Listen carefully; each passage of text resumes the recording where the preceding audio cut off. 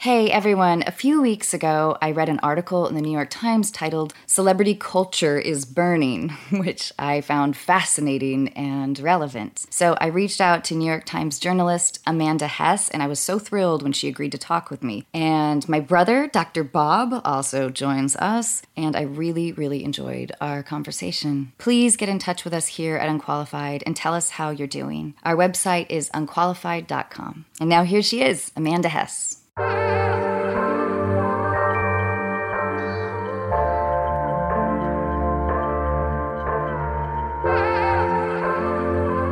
Ladies and gentlemen, you are listening to Unqualified with your host, Anna Faris. Amanda, thanks so much for doing this. Of course, yeah. I have to tell you, I'm a little nervous talking with you. That's so funny because as like a part of my job, I do like celebrity interviews also. And I'm always very nervous interviewing like a famous person. So can we talk about that for a second? Sure. Because I actually, it was lower on my list of things that I wanted to ask you. But I do wonder about interviewing techniques and how you approach something. The profiles that I've read that you've done, I really love that you tend to not start, and forgive me if you have started out a profile with like, Faris is picking at a, tuna salad. A salad, right. You could have started with my greasy hair that I didn't want to show you. But right. Anyway. I mean, I'm lucky in that like the stuff that I do is often, it's actually focused on the work that the person is doing at the moment for the most part. There are some exceptions. Like I interviewed Tina Turner. Tina Turner is probably the most famous person that I've interviewed. And she's retired and she's been retired for a long time. So she's not really doing anything. Was she open? She was so open. I mean, I really recommend interviewing people who are like 79 or 80 years old because if they have anything to say, like they will say it now. Something that I just never got from her public persona is that she's incredibly funny. Oh, that's great. Yeah, so that was nice. It's just nice to kind of learn a new thing about someone. So I'm not trying to find out something particularly scandalous, although there's always like a question that I don't want to ask that I feel that I have to ask either because my editor has asked me or just because I know that I wouldn't be doing my job if I didn't do it. And so I get like extremely nervous about asking this question. But for the most part, like usually when I ask it, the person that I'm asking doesn't feel as bad about it as I do for asking. Right. So just doing that over and over helps to make me less nervous about it the next time. The New Yorker years ago did a profile piece on me, which at the time when I was asked, I was beyond thrilled. I couldn't believe that this honor was being bestowed. I think 9 months later, the journalist Tad Friend worked on the piece for months and would fly out to LA and we would have these long conversations. By the end, when the fact checker called me, I was just terrified. I thought I'm going to have to leave Hollywood. I mean, it was a great piece, but there's those, of course, there has to be some critical elements to it. And he talked to a lot of people around town and he was wonderful to me and I couldn't adore him more. But on our very last interview, I think maybe 2 months before the piece was to be published, he asked me, after maybe doing like 9 intense interviews, he said, so I do have to tell you, though, and I'm very hesitant to ask this question, but when I Google your name, the first thing that pops up is breast implants or boob job. And I wanted to know if you had a comment on that. And I had this thing where I was like, fuck, we've gone this far. And I just have to be honest. What am I going to do? What am I going to do? And also kind of, I don't know, why not? So I was like, yep, I did do that. I did have a boob job. I don't think I said I don't regret it. I'm sure I was embarrassed. But I felt for him because I knew that he really didn't want to ask me. Like, we had, our friendship had developed to a point where I think he felt that was a very intimate, because it was. But also, I didn't want to lie to him at that point. And I didn't want to lie in general. Right. I mean, it's an uncomfortable thing because obviously I'm sure that Tad did feel bad, but it's also this tactic that we use, which is like waiting a little bit till the end. So you mean he didn't really like me? No, I'm sure he did. I'm glad that you brought that up because I've thought about that profile many times. I remember when I first read it, and I hope this doesn't make you uncomfortable, but I I loved the part about the breast implant because it was just, it was so honest. But I've thought about that profile a lot of times over the years, and I've always wondered what it was like from your perspective, because it did seem like a particularly honest profile. Thank you, Amanda, for reading it and remembering it. Yeah, I was really terrified that I threw people under the bus. I knew that Tad wanted to comment on the comedic environment for women in Hollywood. And he sort of focused on me, I guess. But it was very intimate. It was intense, but I was very flattered. But it was a big moment in my life. I did really feel like, okay, I'm going back to Edmonds, Washington, and I'll just take some of my Scary Movie savings. But no, it was great. It was great. But I think there is that, when you see somebody having written about you, it's just, I don't know. It's surreal. I wish I had better words to describe it, I think, which I guess sort of segues into social media and celebrities, which is what I wanted to talk to you about mostly. But thinking about the shift of control of the narrative with celebrity and social media. And I should preface this by saying, Amanda, I am really bad at social media. I don't really enjoy it that much. I was late to the game with it. And I have a 23-year-old assistant who helps me with my social media, and he'll have to guide me, like, you got a notification, or like he texted me last night saying that you had IM'd me. I guess that's what you call it, instant messaging? DM, probably. Yeah, yes. Yeah. I DM'd you. See? That's, yeah. So that's sort of where I'm at. My personal relationship with social media is very reluctant. And I'm not quite sure why I don't enjoy it as much as other people. But why I wanted to talk to you, though, was your amazing piece, Celebrity Culture is Burning, which I read, I think, let's see, I have it right here. March 30th, you published it. And if you don't mind, for my listeners, I'm just going to read a couple of quotes from it. And then I wanted to ask you some questions, because I struggle with exactly the idea of the tone deafness and the bubble environment. So before we get into that, I'll just read a little bit of your piece, if you don't mind. No, go ahead. Okay.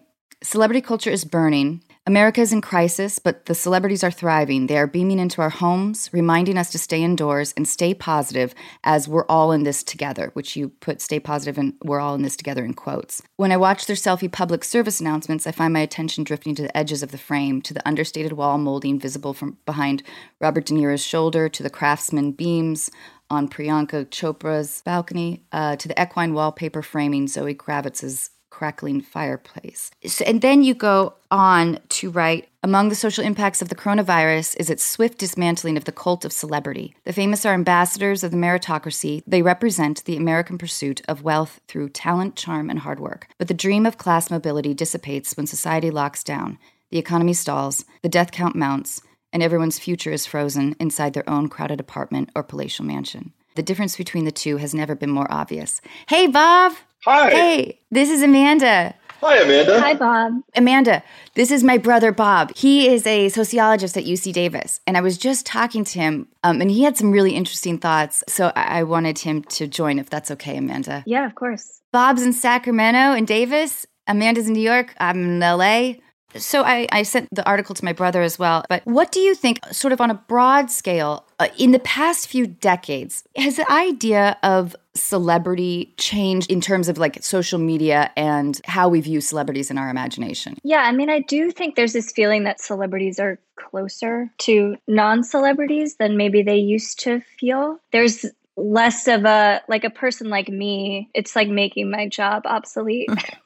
But somebody doesn't have to talk to me and have me, transcribe it in the New York Times in order to get their message straight out to their fans. Right. So there's a way in which, people just feel closer together. They feel like they have this closer, direct relationship than they did in the past. I mean, there's always been this feeling with fandoms that there is there's a kind of personal, vicarious relationship with the celebrity. But I do think social media just makes that more literal. Do you think certain generations of celebrities are much better at someone 40 plus tends to be a little more tone deaf? I don't think so. Or are we all just dingbats? I mean, I think about someone like Cher, who has the most amazing Twitter account. I think the most amazing celebrity Twitter account. So I think it just kind of depends on what your aptitude is. I mean, there are always we're using the term celebrity broadly I think, but there are always people who are more interested in that part of their public persona and existence than other people. And so that's a part of it too, I think. But I do remember the first time when I found out that a celebrity hired someone, like an assistant, to do their social media. This was like in the early days of Instagram. And I had signed up for Instagram and I was like, oh, it's this fun toy that I can use. And then when I realized that someone was outsourcing it to someone else, I was like, oh, is it that fun? Or is it something that I feel like I have to do? And if someone hires someone to do it, like, it can't be that fun. And now I think we're all sort of also in this backlash period towards social media just after understanding how much power it has. So that's shifted. Hey, I'm Ryan Reynolds. At Mint Mobile, we like to do the opposite of what Big Wireless does. They charge you a lot. We charge you a little. So naturally, when they announced they'd be raising their prices due to inflation, we decided to deflate our prices due to not hating you. That's right. We're cutting the price of Mint Unlimited from $30 a month to just $15 a month. Give it a try at mintmobile.com/switch. $45 up front for 3 months plus taxes and fees. Promo rate for new customers for limited time. Unlimited more than 40 gigabytes per month. Slows full terms at mintmobile.com.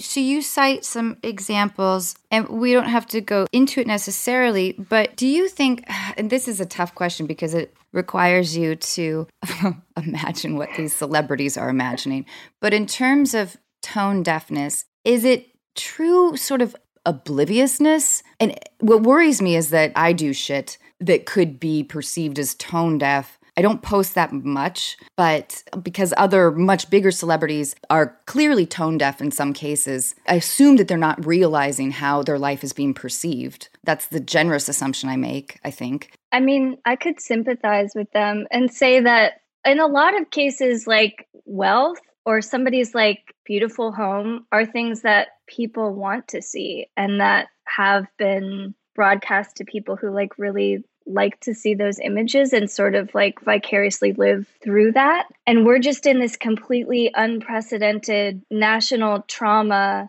that I think it's taken everybody a while to figure out what it means. And one thing it means is that it's hitting some people in very different ways than it's hitting other people. So like I'm in this very lucky position where I'm employed in a job where I am not put at personal risk by like typing my columns from my apartment. And, you know, there are people who are out of work or who are working at grocery stores.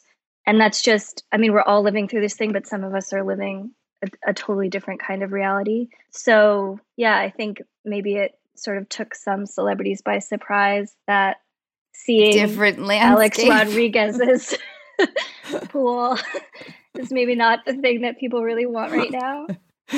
But there's also, you know, there are like really corrosive aspects to celebrity culture too, where there always is this push and pull between admiring someone and loving someone and resenting someone and hating someone who you don't know. So maybe we're in the backlash and it might come back. Yeah. Bob, do you remember when we were at the bowling alley, probably 2003, maybe 2002? It was Christmas time. We were at the Luma bowling alley, and in my memory, I got kicked out, but I think I just got cut off.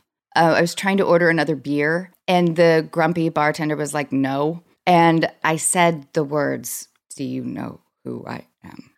Oh my God. I know. I was debating whether or not to tell you, Amanda. I love it. Oh, God. Thank you.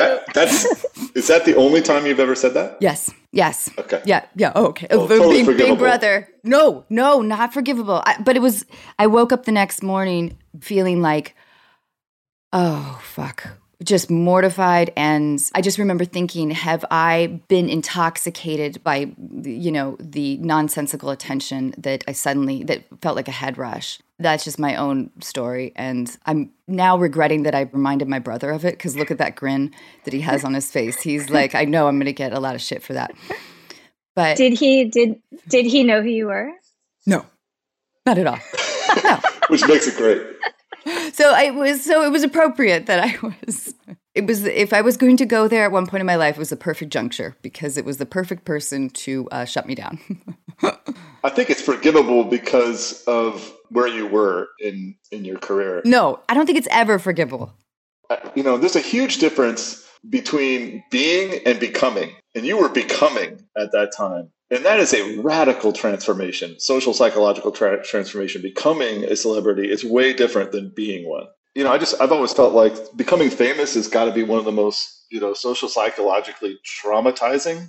It's really the most transformative thing you can imagine. But it's true. The suddenness with which those changes occur, I think, could have some parallels to trauma. And I do not want to make this a pity party for the rich and famous, but it's such a radical shift in self-concept that it's hard to keep a level head and to keep maintain perspective. And basically nobody does that. No, I think suddenly being valued, sort of your presence is valued more than, say, other people's in the social environment or something. It's a very complicated, overwhelming feeling, I think. Yeah. I think there's some research that shows that actually, on average, these transformations are accompanied by reductions in empathy, the capacity for empathy, but also cognitive impairment.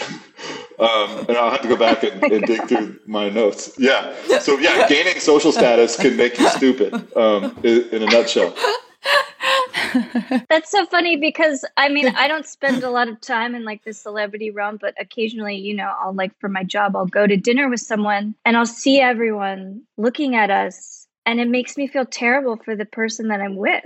I don't know. It just does it feel that great? The few times I think that it happens, it feels very intense. I feel very careful with, my words. Or I think maybe at first when you're young, it felt great to walk into a restaurant or a club and it feels very heady. And it feels, like you've won something. But it is hard to be watched. Sometimes it feels like you're playing a different character or something.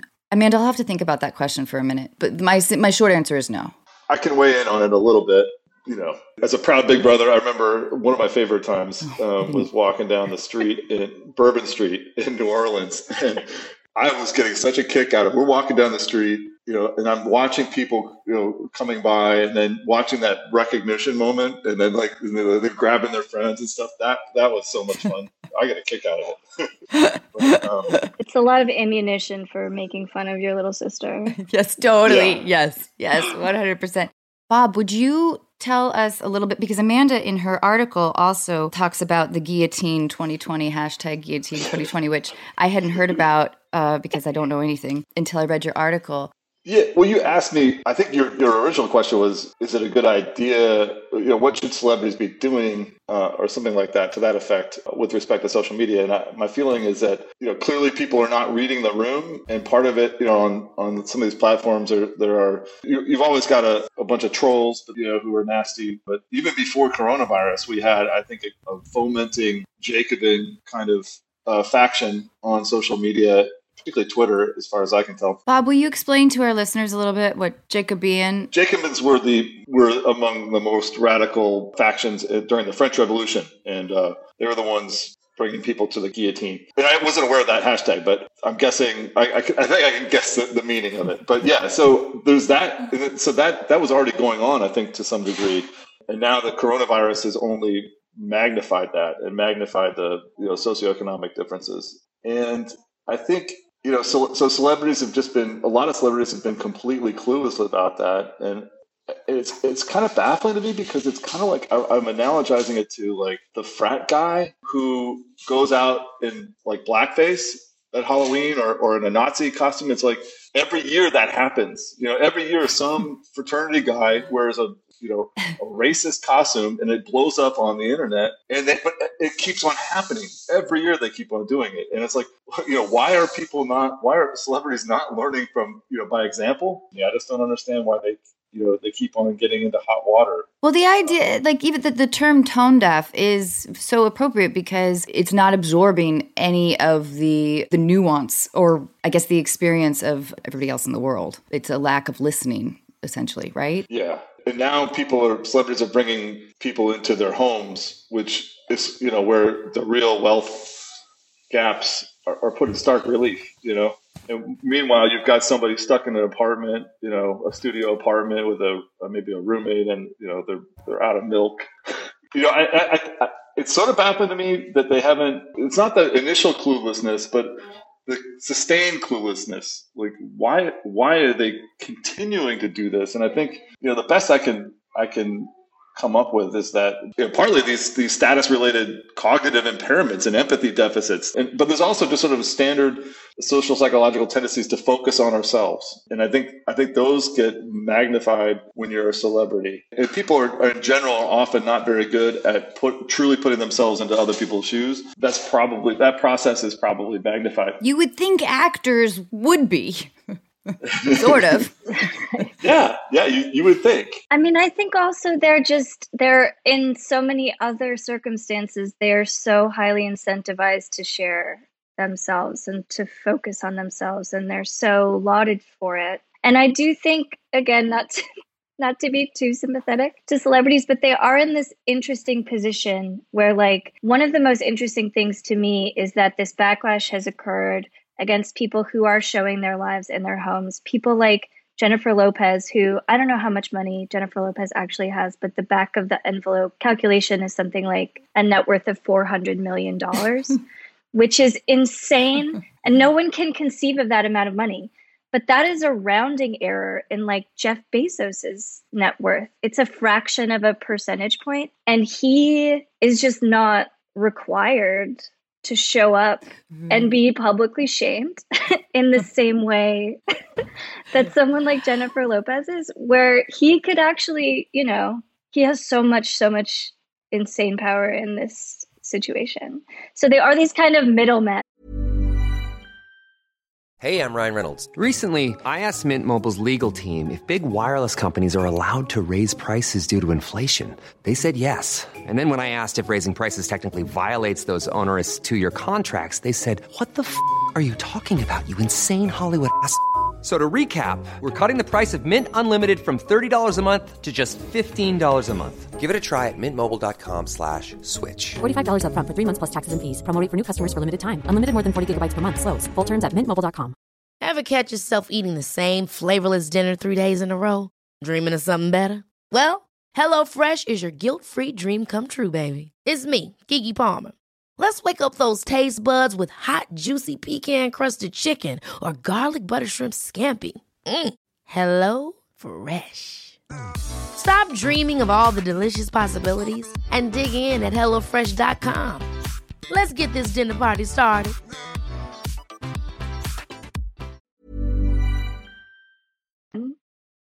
I love it that this conversation has taken this a little bit of a turn. Not that it's a turn, because maybe it's always been there. But you're like, no, celebrities are people too. I know.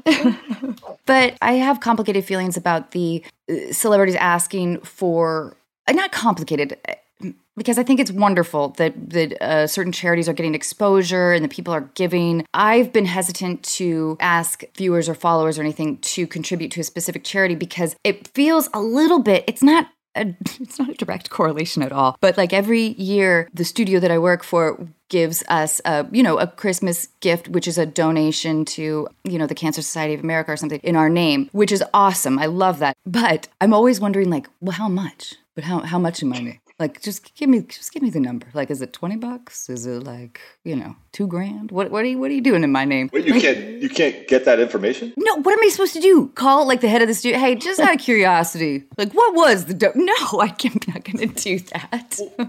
I think it would be records, like you. Yeah, but what am I going to audit? No, I'm not going to. No, but like isn't your accountant using that for tax? Is that your tax records or something? We're not going to explore that, but there is a little bit of a feeling when when you see people like, hey, donate to this. There is also a curiosity, a little bit of like, what'd you give? Well, come on, what'd you pony up? But that's just sort of my own griping. Amanda, how do you think the apology realm works in like successful and unsuccessful? I don't know if you can think of any examples, celebrities backing off of a post and if they do so successfully or not. Part of this interview, Amanda, is for my own personal advice. And so I thank you very much for like, what do I do when I need to apologize, Amanda? So we all know about the the Imagine video Yes. at this point, obviously. Yeah. And there was one person who like explained himself. So the video, I mean, beyond the fact that you could see the homes and like the vast backyards and the wealth, that people were crowdsourced singing the Imagine video, which is like the most self-important possible song you could choose at that time. There was one person, Jamie Dornan, who did an interview on another podcast where he explained how it came together. And he said that Kristen Wiig, who he had worked on a movie with, had asked him to do it. And he said, of course. But in the podcast interview, he said that he took care to film his part in the toilet, in the bathroom, so that it looked normal, as opposed to some of the other celebrities who were like in their backyards, which I don't know if that's an apology, but I really appreciated it because it's hilarious that the normalizing thing is for someone to go sit on their toilet. Like, I like that honesty and saying like, this is the part of my home that I felt like I could do this from and appear like a normal person. So I do think like, even in the case of the celebrity content that's happening now, like people are also like incredibly starved for stimulus and diversion and entertainment. And so if someone like makes me laugh, then I appreciate that, you know? Yeah. But I haven't seen a lot of apologies. I think people have just started to pivot in how they're approaching it, but I haven't seen a lot of people apologize at this point. Yeah, a while back, I posted a picture of these boots that I liked. I'm in these boots and I'm sort of laughing. I'm doubled over. And the comments were instantly like, oh, you look too skinny. You look too skinny. And I just told my mom that I think I've gained a pound every day I've been here. So, Mom, don't worry. She'll be happy to hear that. Oh, I know. I told her already. She's like, woo!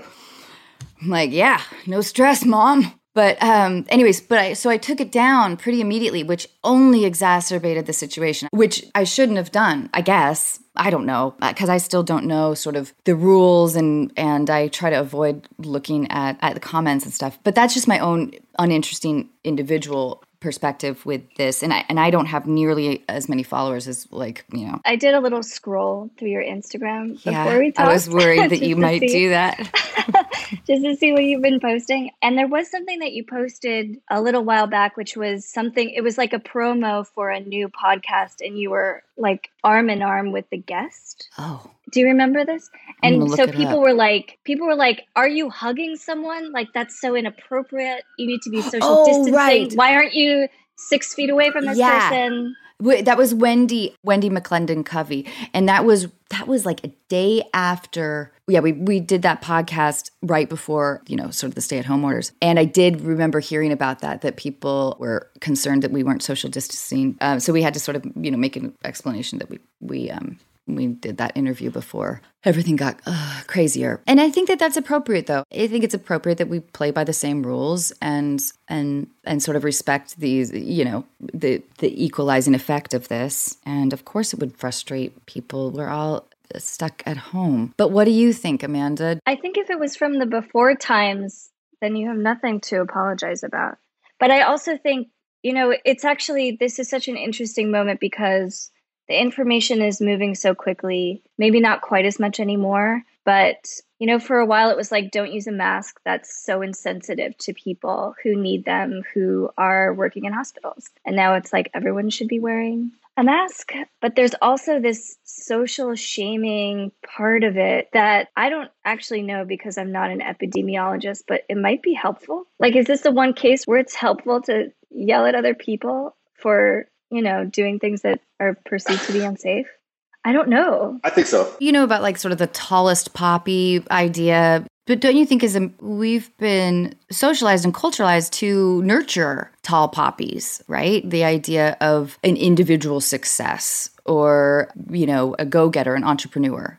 I thought we were a culture that wasn't as thirsty to maybe take down, to be critical of people of privilege, whether that's through hard work or through, you know, their family means or whatever. So the internet, though, and social media seems to have kind of neutralized the idea of putting people on a pedestal. And there are, clearly millions of people who will one day have a lot of admiration for a certain celebrity, and then with a post suddenly hate them or want to take them down. It's this battle, I think, that a lot of people have inside where they sort of dislike the worshiping element in themselves. Sometimes, like if I do get recognized or whatever, sometimes I sense that very specific thing where it's usually comes in the form of like, I don't know who you are, but my mom says you're somebody. Or it's like, oh, you're shorter in person than I thought. Or I didn't like that movie or whatever it is. And I'm fine with that.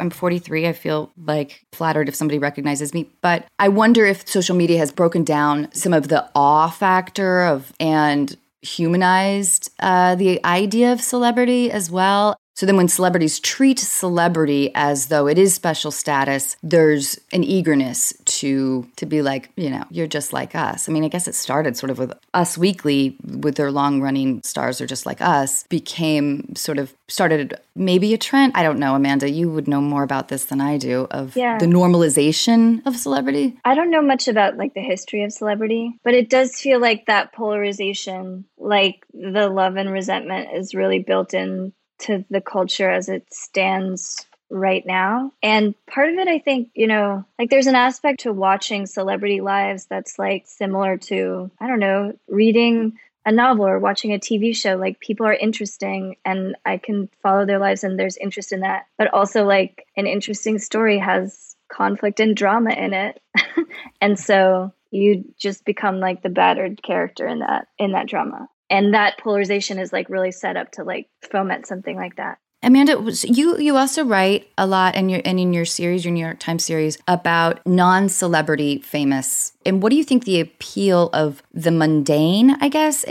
Maybe it's not mundane, but sort of the averageness? Is it the comfort of the popularity of some of these YouTube videos that you write about and you talk about with families, interacting or doing silly things that seem relatively normal to me, I guess. I haven't seen some of the crazier things that you write about, but what are your thoughts about that on a broad scale? I mean, part of it is that the scale is so much different. So you can be a family on YouTube and have like 1 million followers, and that doesn't make you famous and you would never be in a movie or something like that, because there are like thousands and thousands of people like you now. But it means that for me as a viewer, I can find like a family that I really identify with. But then also, I do think part of it is this aspirational feeling that's like maybe what I do and the way that I live my life is important or worth as much as any celebrity life to be examined. And in some cases, those people, they have these very intense micro fandoms around them that also become incredibly insane, but they just don't have the protection of like wealth, I guess, to protect them from that. So I think that can be an even scarier kind of version of celebrity. But I do think there's something about someone who feels similar to you in a situation that's not similar, in that they're like you, but they're famous. Right. Man, what a weird world. I think a lot of celebrities really enjoy hiding. So I think for a lot of celebrities, though, this is a time of kind of relief. And I wonder if that leads to flippant Instagram posts or social media posts. If there's like, oh, yeah, I really just wanted to stay at home anyway. This is awesome. So I wonder if that is also sort of bleeding into some of the tone-deaf posting. I mean, there are some people who, like Ellen, for example, has been posting a lot. And she's like telegraphing this kind of feeling of distress, which, again, it's a national trauma and it's normal to be distressed. But she made this joke recently that it felt like prison, which did not go over well.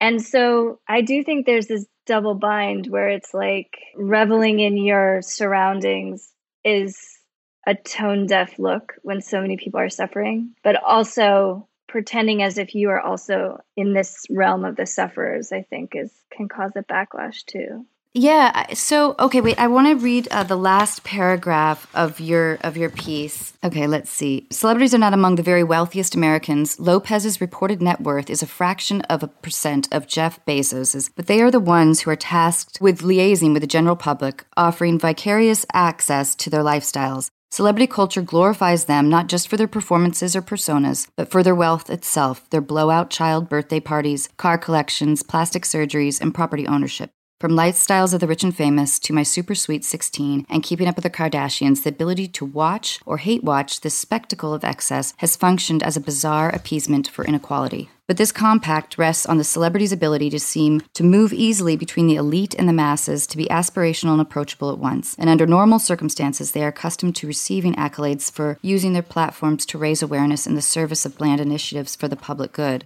But our awareness has never been so easy to rouse and misuse. Celebrities have a captive audience of traumatized people who are glued to the internet, eyes darting toward trending topics for clues to process the unimaginable horrors looming just outside, and instead are finding Madonna bathing in a rose petal-strewn bath.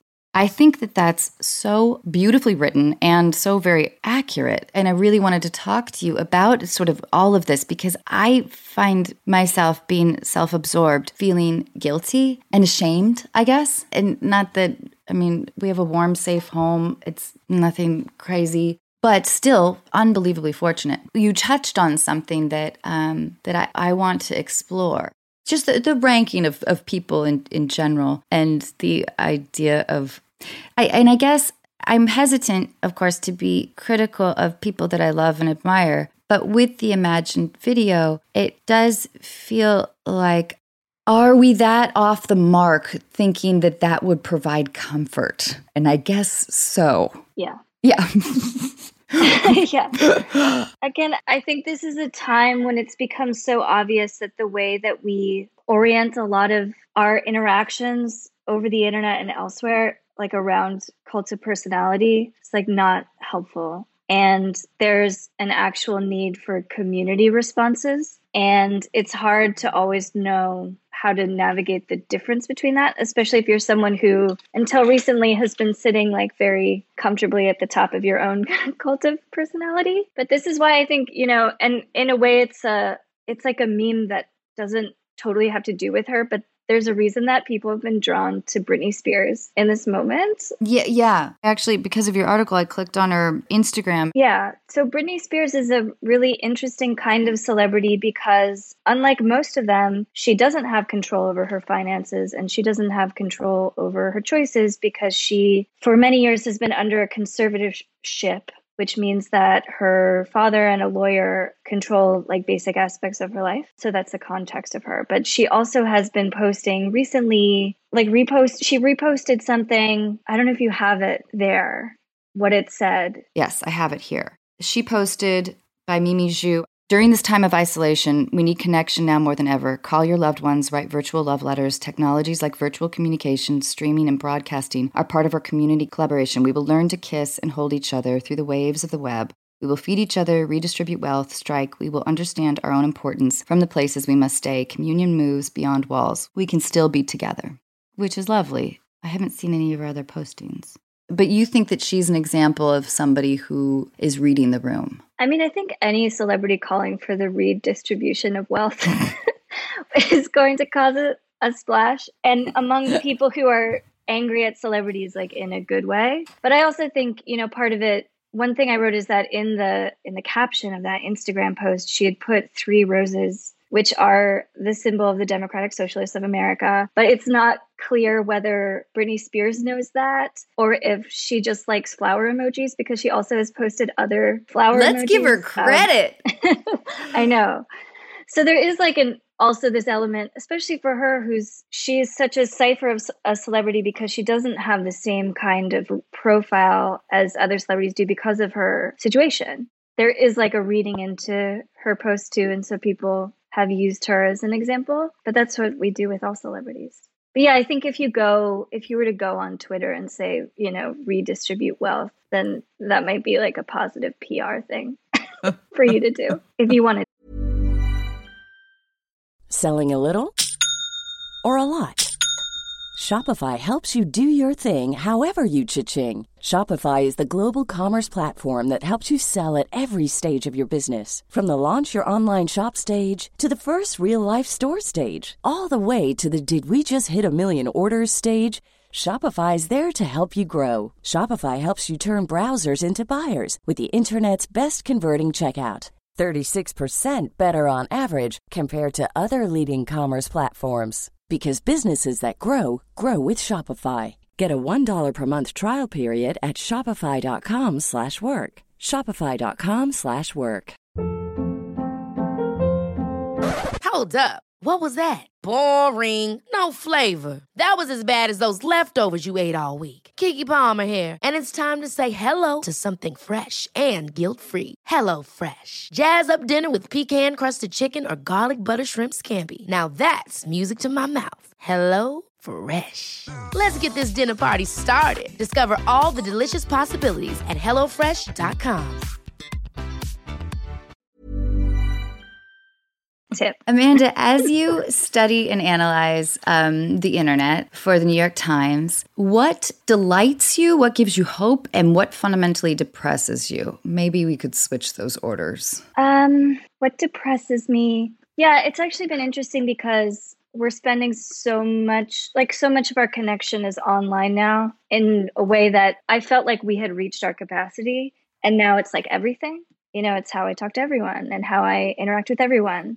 But there is one thing that I have noticed recently that I experience off the internet and also on the internet. And it's at 7, at least in New York, we clap every night. We go outside or we lean out of our windows and we clap. You wrote a great piece about it. And it's great. It's not something that like I think I would particularly be into under normal circumstances, but it's like the best / only thing that we do now. And it's really lovely. And it's a way to see your neighbors and to check up on them and to see if the person who came out yesterday is coming out today. And on the internet, you know, it's attached to this hashtag, which is Clap Because We Care. And the way that it's processed on the internet can make it feel smug in a way that it doesn't feel in person, because it's packaged in this way that's like, we're really helping the situation in a way that like, I think we're helping ourselves, and it's fine for us to entertain each other and to help ourselves, but we're not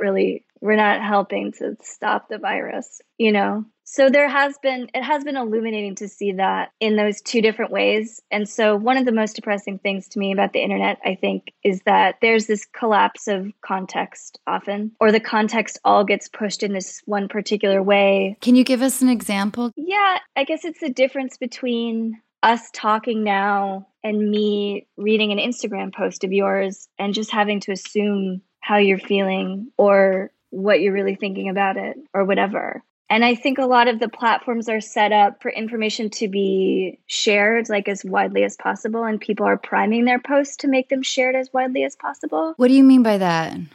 Like I'm posting a tweet to promote my story that I want people to click on. And the way that I phrase that is different from how I might just have a conversation with someone about it who's I've already captured their attention. Sure. And I think often that can strip away like other reasons why we might want to share things other than to attract attention, like to add context or to experience like emotions or whatever. It is just like, it's different from this. I always struggle with like, isn't this going to be boring? If I post this is boring. This is of no interest to anybody. And it's arrogant for me to think that it would be. I struggle a lot with that idea. But do you find that often that's not true? Or well, no, I don't know, because I try to not like look at the likes or responses, partly because I'm lazy, partly because I'm in kind of denial of like I don't necessarily want, I've already put it out there. I don't know if I want the feedback, because then that leads you down a wormhole. But I also just get this fundamental feeling like I don't think this is that good, like to put out there. It's just not like, look, I'm making some soup. I don't know how that could be of interest to anybody but my mother. Yeah. But I struggle with that. I don't know. I don't have to deal with that because it's like literally the person who is, when I share my soup, it is my mom. Right. Who's reading it. So it's like I know that I hit it 100% of the time, like my mom and my mother-in-law. Yeah. That's about it. Yeah. Ordinary people put the most banal, trivial stuff on there as well. That's the norm for these platforms. Yeah. Okay, so who has handled this exceptionally poorly? I mean, I think David Geffen, I suppose, that was pretty amazing. And then he removed it, right? He removed the post of his yacht, or he like deleted his Instagram. Is that true? Yeah, he deleted the post at least. I mean, his was like, there's a way in which, from an entertainment perspective, to me, you can go from like being very tone deaf and terrible and like transcend that into something that's just going to like sustain the internet in our collective laughter and shaming for several days. And like David Geffen did that. Because it wasn't just that it was from the yacht, it was that it was like an air. It was like a drone shot of the yacht. It wasn't just him taking a selfie. And Madonna is a similar person who's like completely drawn me in with her whole scenario, because it's turned into, and this is, I should disclose that like I have like the worst impulses of anyone in being like consumed by trashy celebrity drama. So for Madonna, it's clear that she's like surrounded by people who are on her staff in some way, like medical staff. Yeah, what is that? People who are taking professional videos. I mean, I think the question that I have most about the whole celebrity experience is how many people are quarantining with how many staff, and what is it like for them to be there 24 hours a day and not able to leave? Right. Well, and you wrote that Madonna wrote, "The audience is my house is not amused by me." Then later from The Bath, she concludes that COVID-19 is the great equalizer, which is pretty amazing. Yeah, it is amazing, you know, from the psychological perspective. It does seem like from her dispatches, Madonna feels like a regular person right now. She's like, oh, this is what it must feel like to not be famous. I can't go out and, you know, enthrall audiences. This must be what it's like. And wow, like how can I survive? But of course, it's nothing like that. So at least like Madonna has given me something that I find potentially interesting to think about, even if it's her own like severe delusion about it. But I want to say Ellen, though. I think Ellen has not done this well. And Ellen is someone who, part of her thing is that she's, you know, the nice lady who likes you and is like you. And that's not coming through right now. Yeah, I've been on her show a handful of times, and the audience for her show just loves her. I mean, she comes out, she like dances with everyone, and they're on their feet. Everybody, there is definitely like a woman of the people cultivation that she's developed. And, you know, maybe that leaves one more vulnerable in circumstances like this.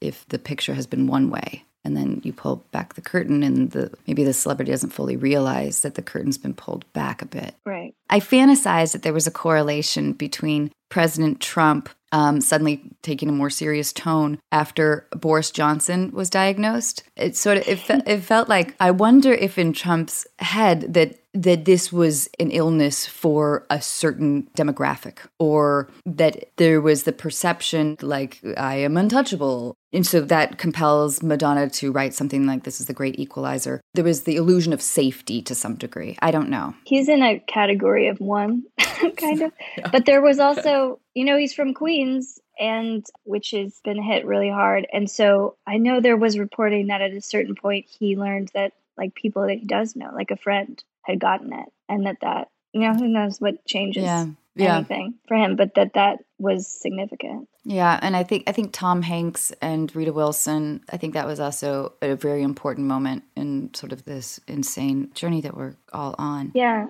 To change the subject, I wanted to ask another question about your experience with, well, your opinion of celebrities. Do you find that you have to treat them with like kid gloves? Are they super sensitive compared with, you know, normal sane people?